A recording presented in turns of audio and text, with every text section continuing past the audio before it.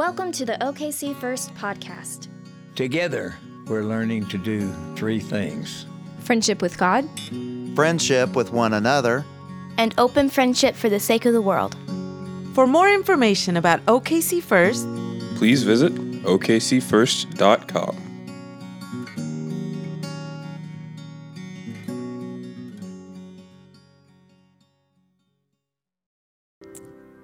Today's passage comes from the book of Psalm, chapter 25, verses 1 through 10. To you, O Lord, I lift up my soul. O my God, in you I trust. Do not let me be put to shame. Do not let my enemies exult over me. Do not let those who wait for you be put to shame.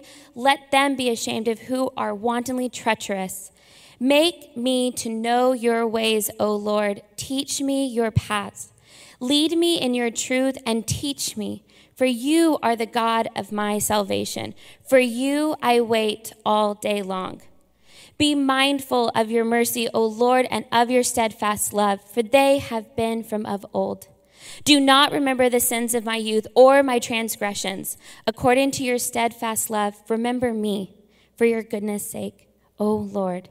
Good and upright is the Lord, therefore he instructs sinners in the way. He leads the humble in what is right and teaches the humble his way.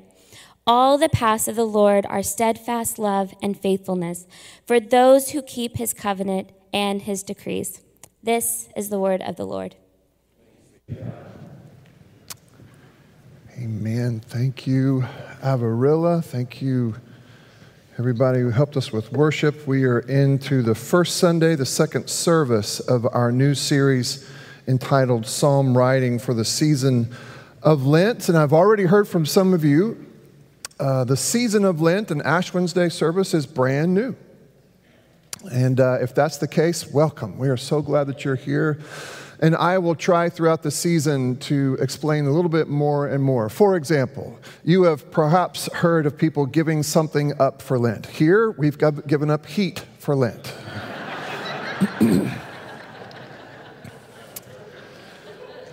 And that's working beautifully so far. I'm really sorry about the heat thing, y'all. And I'm very grateful to JR for helping us to find space heaters to make it warmer in here and in the kids' areas and in the atrium. And also grateful to, yes, that's worthy of a woo. Absolutely worthy of that. Also grateful for Matt, who continues as our executive pastor to chase around plumbers. I mean, we really thought we had this thing solved on Friday. And we passed a pressure test and all that kind of stuff with our plumber, but then ONG with the zero tolerance policy, and I support it. I support the zero tolerance policy. They found little bitty leaks. So the good news is we don't have a huge leak. The bad news is we may have, I don't know, several thousand little bitty leaks. And so we'll be working on that, and hopefully we'll be up to speed for this next week. But people do talk about giving something up for Lent. And sometimes it's as simple as fried food. Which may not be simple for some people now that I think about it, or sugar, or coffee, or something or other. Some people will give up a habit for Lent. I've tried to say to you, listen, if you have a terrible drug addiction, yes, give that up. That's not really what I mean for a Lenten observance. Go ahead and give that up. But you give something up so that you will miss it. Fasting. We'll talk more about this as the weeks go on. You give something up so that you will miss it, and in missing it, will remember what you're doing. And here's what we're doing. This is the project of the season of Lent. It is to look at yourself and look at Jesus and confess the difference. And I don't know about you, but there's some difference between John and Jesus. And you confess that difference over the season of Lent so as to close the gap. And there's lots more to it, but for today, let me say, when you give something up, when you have a Lenten fast and you give it up and then you miss the thing that you have given up, that at least reminds you of the project of the season of Lent. To look at yourself, to look at Jesus, and to confess the gap. So it's something of a mnemonic device. A mnemonic device. Now, you know what makes really good mnemonic devices? Music makes really good mnemonic devices. And this psalm, Psalm 25, I'm saying mnemonic. Some of you think I'm saying demonic. I'm not. I'm saying helps you remember, mnemonic device, all right? music makes for a great mnemonic device because, and you probably know this, music has a way of getting inside of your imagination, getting inside of your thinking without your even knowing it, sometimes without your permission. It can even get all the way into your soul, and you find that you know something without trying to know it. I'm going to do a little bit of an experiment here, and I need you to participate, y'all, okay? How many of you are familiar with I think they were one-hit wonders. Maybe they weren't, but they were called Tommy Two-Tone. Anybody remember? Okay, I bet you remember this song about Jenny's number, right? Right? So the song was released in 1981, but I think it has a little bit of a shelf life, and we're about to test my theory right here, all right? Now, I'm going to say the first 3 numbers. You say the last 4. Everybody with me, right? 8, 6, 7.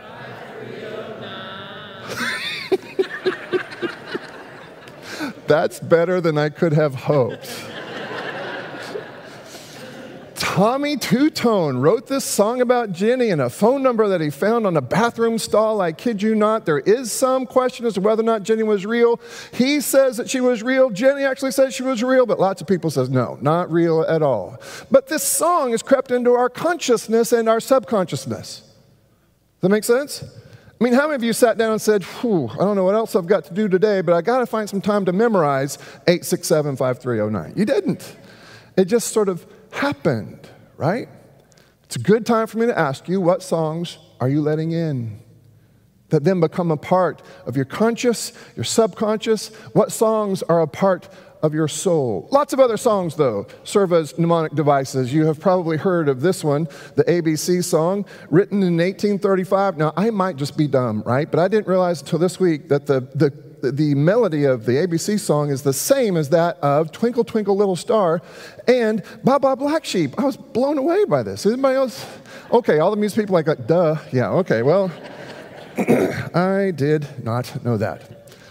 Lots of songs, right? There's a periodic table song. There's a song about the nifty 50 states, do, re, mi, right? Those are ways of learning things. Not only is this a song to help you remember, but these are instructional mnemonic devices. It turns out music is a pretty good teaching tool as well, right?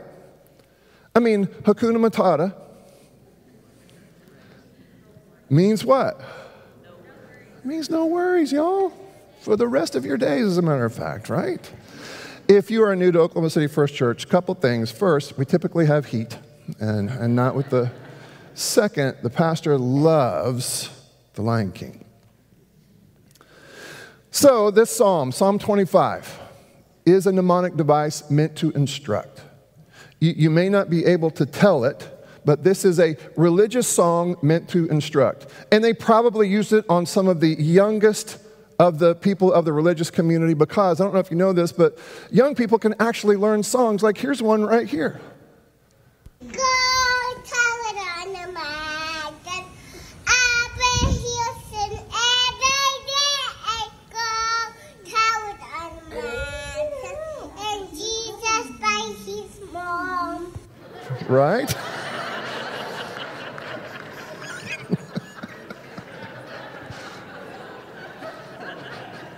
Even our kids have the capacity to learn these songs. Now, it's super important that we teach them well that Jesus bites his mom. No, that's not exactly how that goes. But this would have been one of those songs that was used with the youngest of believers in the hopes that it would reach all the way inside of a person's soul, such that when consciously or subconsciously the need would arise, this song would have come to mind. This song would have come to mind. Let me ask you again, what songs are you letting in right now? This is not a diatribe against rock and roll music, because I think God can use rock and roll music too, amen? Anybody else out there? Okay, 4 of you. But I would say it does matter. It does matter what you're listening to, what you're letting all the way in. This song is an acrostic. Each verse starts with a successive letter of the Hebrew alphabet. Again, because it is an instructional song, a mnemonic device. But I want us to catch what it is that they were teaching their children and their adults to sing in the hopes that it would somehow take up residence in their minds and their hearts and in their souls, because I suspect that this also should be taking up residence in our minds, our hearts, and our souls. Verse 1, to you, Lord, I lift up my soul, could have been translated, I lift up, I offer up my life. The image that we have here, and thanks again to Jim Smith for giving us our whole look to our whole series, that's exactly what this verse has in mind, right? Now, that is a literal posture, but it also means something figuratively. This is the singer singing, everything I am, everything I have, I offer up to you, God, because I need you to do something with it. Oh my God, in you I trust. Do not let me be put to shame. Do not let my enemies exalt over me. Verse 3, do not let those who wait for you be put to shame. Let them be ashamed who are wantonly treacherous. There are people who are criticizing the singer. The singer is having a difficult life because, of course, all of us that someday will face pushback, criticism, critique of one kind or another. And sometimes it's unfair, and sometimes it's not. The singer is singing, God, help me. I don't want to be put to shame, but I definitely need some help here. I need some teaching, some schooling. I need to be an apprentice somehow. Help me when I sin by missing the mark. Help me when I sin by falling short. Help me when I sin by rebelling. Help me. Take me on as a project. That is the gist of this song. God, take me on as a project. Shape me. Verse 4, make me to know your ways, Lord. Teach me your paths. Lead me in your truth and teach me, for you are the God of my salvation. For you I wait all day long. Now this, to me, is my favorite part of this song. Be mindful of your mercy, Lord, and of your steadfast love, for they have been from of old. Okay. What the singer is asking for here is that God would do for him or for her what God has been doing for the larger movement called the people of God throughout all of biblical history. And you can see it pretty clearly in a couple of different stories, that God is doing something big and good and helpful with all life and all creation. The other passage I might have been able to preach from today is one of my favorites, and I know it's one of Jason's favorites too. It comes out of Genesis, and it is the conclusion of the story of Noah, the ark, and the flood. God has essentially hit the reset button, right? Keep in mind, this story exists in so many different traditions. And one of the ways that you can learn about our tradition is by studying the ways that our tradition's version of the story differs from other traditions' version of the story. And this part is unique to the religious, the Judeo-Christian understanding of this story after the flood. After the flood. Chapter 9, God says this. This is the sign of the covenant that I make between me and you and every living creature that is with you, all future generations. I have set my bow in the clouds. I have set my bow in the clouds, and it shall be a sign of the covenant between me and the earth. And when I bring clouds over the earth and the bow is seen in the clouds, I will remember my covenant that is between me and you and every living creature of all flesh, and the waters shall never again become a flood to destroy all flesh. So part of this is going to be hard to hear. The bow was not originally seen as a rainbow, nice, multicolored, often situated amongst fluffy clouds. The bow here is a weapon of war. A weapon of war. And God seems to be saying, wow, there has been this mass devastation. And perhaps you see this mass devastation as God declaring war on all of creation. And God is saying, I want you to know something. I will never do that again. And so God takes this bow, and if you can see the curved part up top, that means that the string would be on the ground. And you know what happens to a bow when the string, like a weapon of war bow, when the string is on the ground? Nothing. You've retired that bow if the string is on the ground. And God says, I have retired that bow. The string is on the ground. The singer is accessing that story and saying, God, the way that you gave them all, the way that you've given all of life another chance, the way that you have said, no, I will dedicate myself to you, not in anger and not in vengeance, but in support and in nourishing and in love. God, whatever you did for all of creation, I am praying right here that you would do it for me. Be mindful of that kind of mercy, Lord, and of your steadfast love, for they have been from of old. There's another story. Do you remember that terrible story? When Moses left the people, they'd been liberated from Egypt. Moses leaves to go up on the mountain to talk to God, and it's apparently gone too long. Because then Aaron and the people said, well, Moses is dead. What are we going to do now? We better make ourselves an idol to protect us. And so they make an idol. God sees it, and God says to Moses, you know what? Your people made an idol. Makes me really mad. I'm thinking about wiping them out. I'm at least thinking about leaving. And Moses appeals to God and says, you can't do that. You're God. And actually, Moses says, what will people say? What will people say about you? What will people say about us? In fact, Moses, long story short, says, God, yes, they've messed up royally. And God, I'm asking you to take us back anyway. Now, in your Bibles and in my Bible, there may be some white space between those words, the words of Moses' request, and God's response. I can imagine for Moses, that was the moment when God walked away, perhaps head in hands, to consider what has been asked of God. That must have seemed like an eternity. While Moses was waiting to see if that God from of old would still be that God. And sure enough, God comes striding back to Moses and says, I'll tell you what I'm going to do. I'm going to take them all back, and I'm going to commit to them. And the Word will tell stories about the love that exists between God and God's people, especially after they see that this God does have the capacity to remember them and not all of the ugly things that they have done.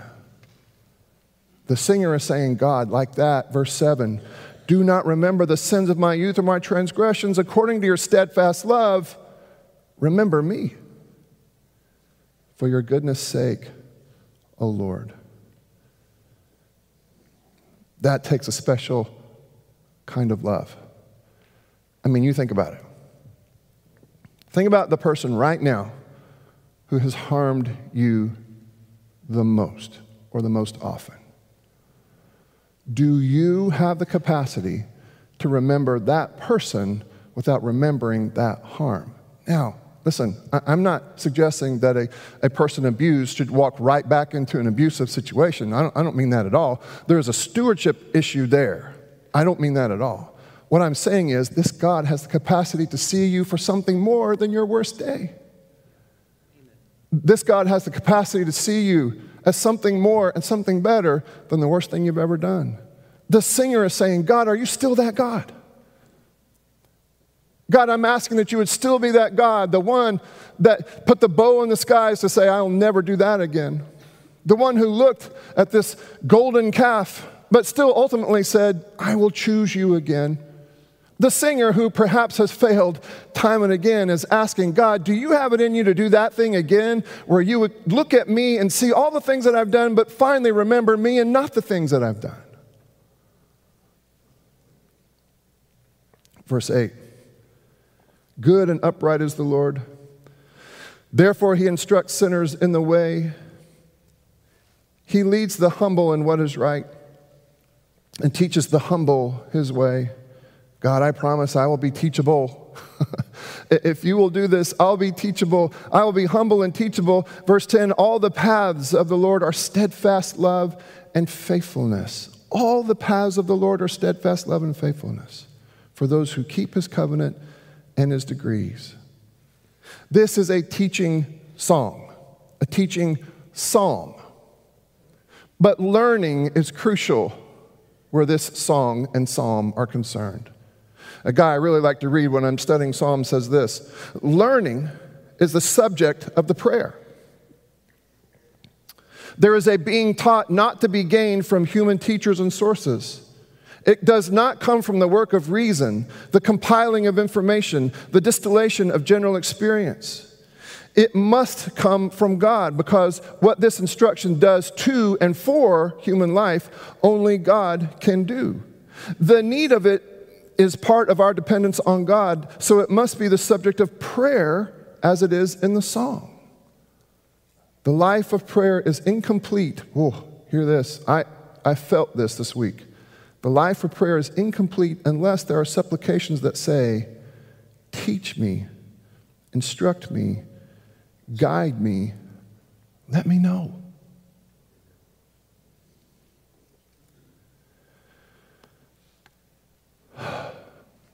Well, maybe it's just me. But I found my prayer life not quite measuring up to that. Because, and we talked about this a little bit on Wednesday night, on Ash Wednesday, one of the things that we find hard to do as humans, especially as religiously minded humans, is to admit failure.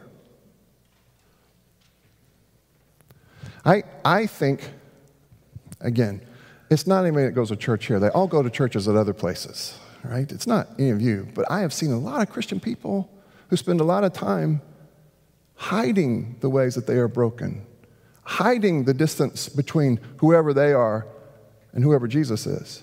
I see a lot of folks who spend a lot of energy not confessing that gap and therefore not closing the distance. I am convinced that there's a certain requisite level of humility that has to take place, that has to be a part of your inner makeup if you're ever going to be any more like Jesus than you are today. If you have any inclination to be more like this God we see in the face of Jesus tomorrow than you do today, at some point it will require you to say, I am not who I'm supposed to be yet. I am not where I'm supposed to be yet.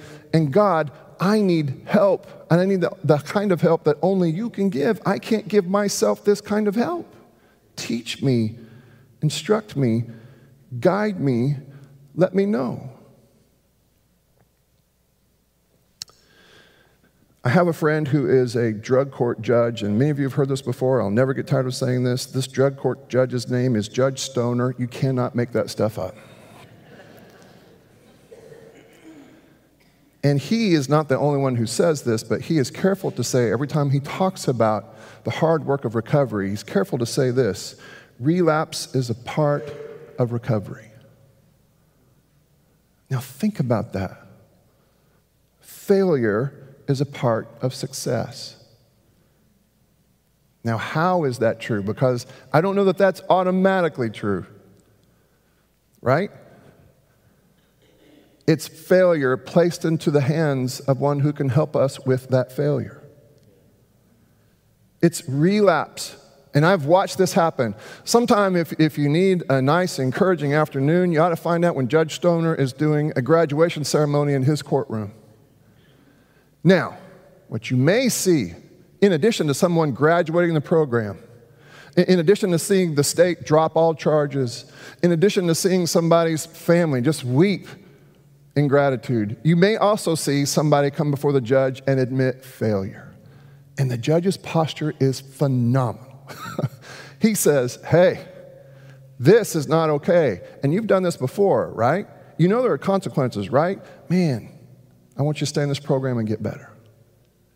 And we will help you. And the judge will sometimes say to the person who has relapse is a part of recovery. Or at least it can be.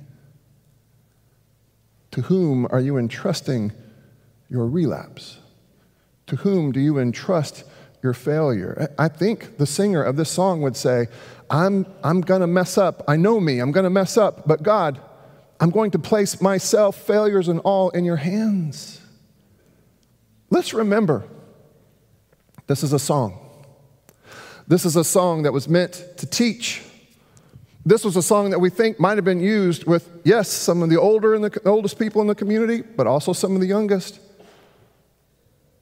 Some of the youngest who would have lives full of 2 steps forward and 1 step back, 2 steps forward and 2 or 3 back. Youngest people who might have a lot of struggle in front of them. But the question is, how do we get better? How does the singer get better? How do we understand the pathway to being better, being more like Christ? We have to put ourselves in the hands of God.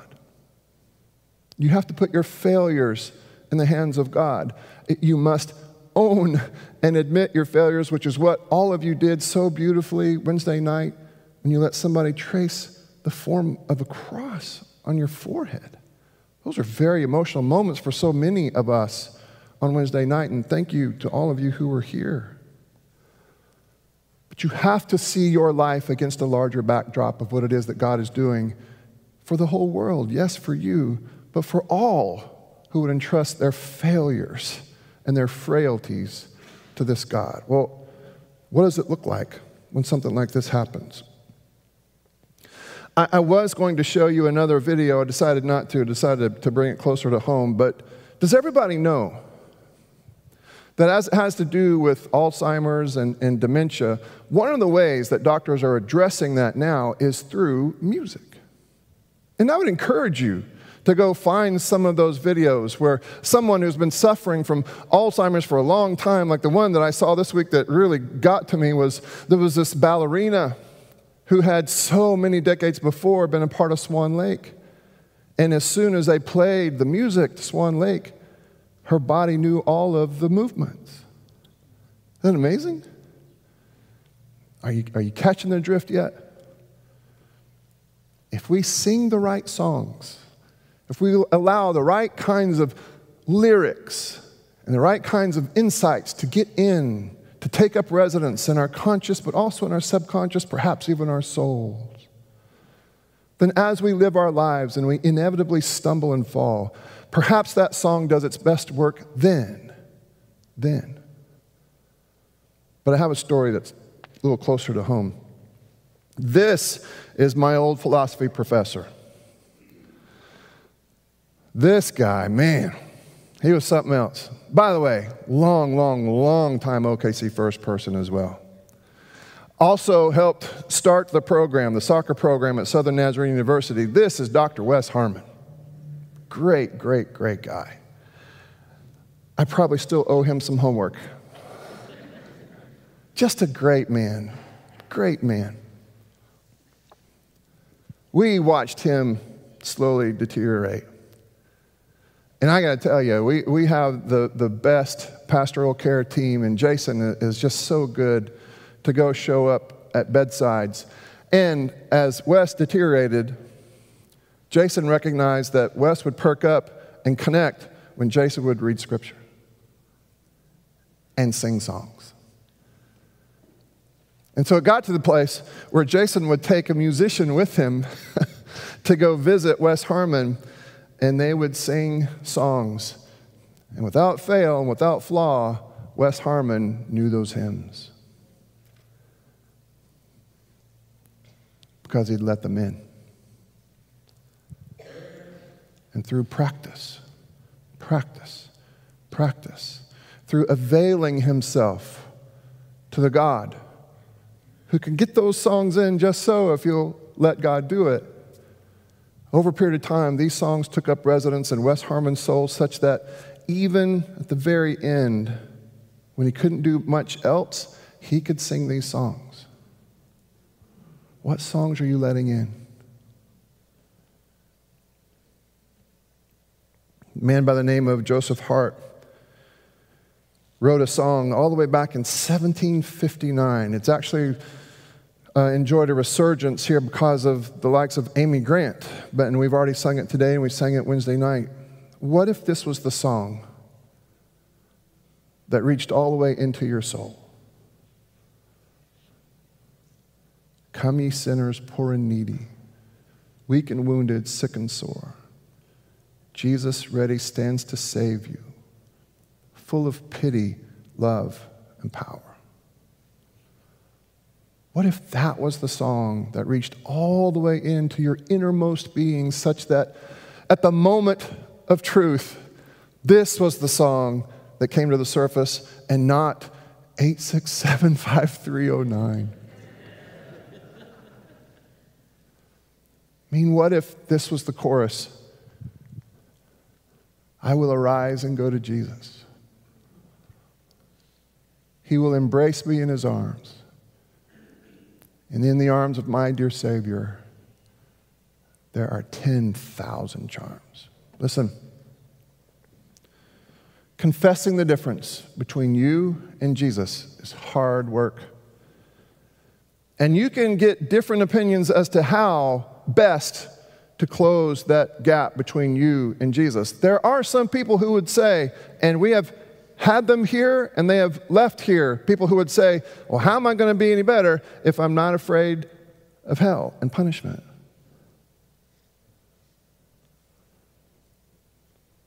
I would say the best resources available to us to be more Christ-like in the future than we are today, the best resources available to us are found in the arms of our dear Savior. Amen? I mean, don't you see that not just in the Old Testament, right? The bow in the sky. The God who chooses the people who had openly rebelled in the form of a golden calf. But don't you see it also in this Jesus character? Who would look at somebody who is red-handed guilty and say, I tell you what, rather than throw the book at you, how about if I love you? The woman caught in the act of adultery. Zacchaeus. The man who was crucified with him.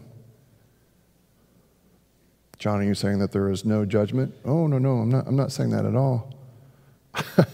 You can look around and see the consequences of sin and sinful behavior all over the place. And I would tell you that that has something to do with the way that God has designed the universe. Yeah, there are consequences out there. And that same God who designed the universe said, come to me. Come to me. I will embrace you in my arms, and in the arms of this Savior, you'll find 10,000 charms. And I'm telling you, this is my testimony, there is more energy and resource here to move toward Christ-likeness than there ever was in threat or fear. A season of Lent can be a difficult season. I don't want it to be difficult, though, because you fear that God will someday have enough of you and finally wipe you out. I don't want it to be for that reason. The season of Lent may be difficult because you finally look in the mirror and tell the truth about who you are and who you're not, and recognize that you have a steep hill to climb. And by the way, a hill so steep you cannot climb it without the help of the arms of your dear Savior. That's how you'll make it up that hill. Does everybody recognize that this too is something of a mnemonic device meant to trigger a memory that we hope will awaken you to the very posture of God? If you're helping us today, go ahead and come on down. Heavenly Father, bless these elements and bless these moments. God, yes, it is a piece of bread. And yes, we will dip that bread into a cup. But somehow in your hands it becomes so much more. And that is our prayer, that you would make it so much more than just bread and dips in this cup. That somehow, God, it would trigger a memory that could somehow shape the way that we live the rest of our days. Remind us in this moment, God, that you have loved us first, that you have loved us indiscriminately, passionately. Remind us, God, that we are living in response to that grace and not in a breathless effort to try to earn it. God, remind us that we can live in response to this grace and not in the desperate attempts to try and earn it. If you are visiting with us today, we do this every week. And here in a moment, what we'll do is we'll ask you to stand to your feet, to exit your pews to the left, all of you who would participate. And by the way, all are invited, but none are compelled. If you would rather not participate, that is perfectly fine. But if you do want to participate, if you will in a second, exit your pew to the left and come forward with your hands cupped. As you approach someone holding a plate of bread, that person will say to you, "This is the body of Christ broken for you." Take that piece of bread, don't eat it just yet. Dip it into the cup. When you do, that person is going to say, "And this is the blood of Christ shed for you." And there you have it, broken body, shed blood. This is who this God is, the God who aches and bleeds for you. And then take and eat. And then if you would, find a place to pray. Now it might be right back there at your pew, perfectly fine. If you come to one of these side padded altars, we will understand you to be there for a prayer for healing. And somebody will meet you there. It'll be Pastor Jim over here, and it'll be Pastor Ken over here, who will meet you for that prayer for healing. And it could be physical, psychological, it could be familial, relational somehow. And we will pray that prayer for healing and anoint you with oil. If you come to one of these mourners' benches up front, kneeling benches, we won't assume a thing. But we will at some point make sure that you know that you're not alone as you pray.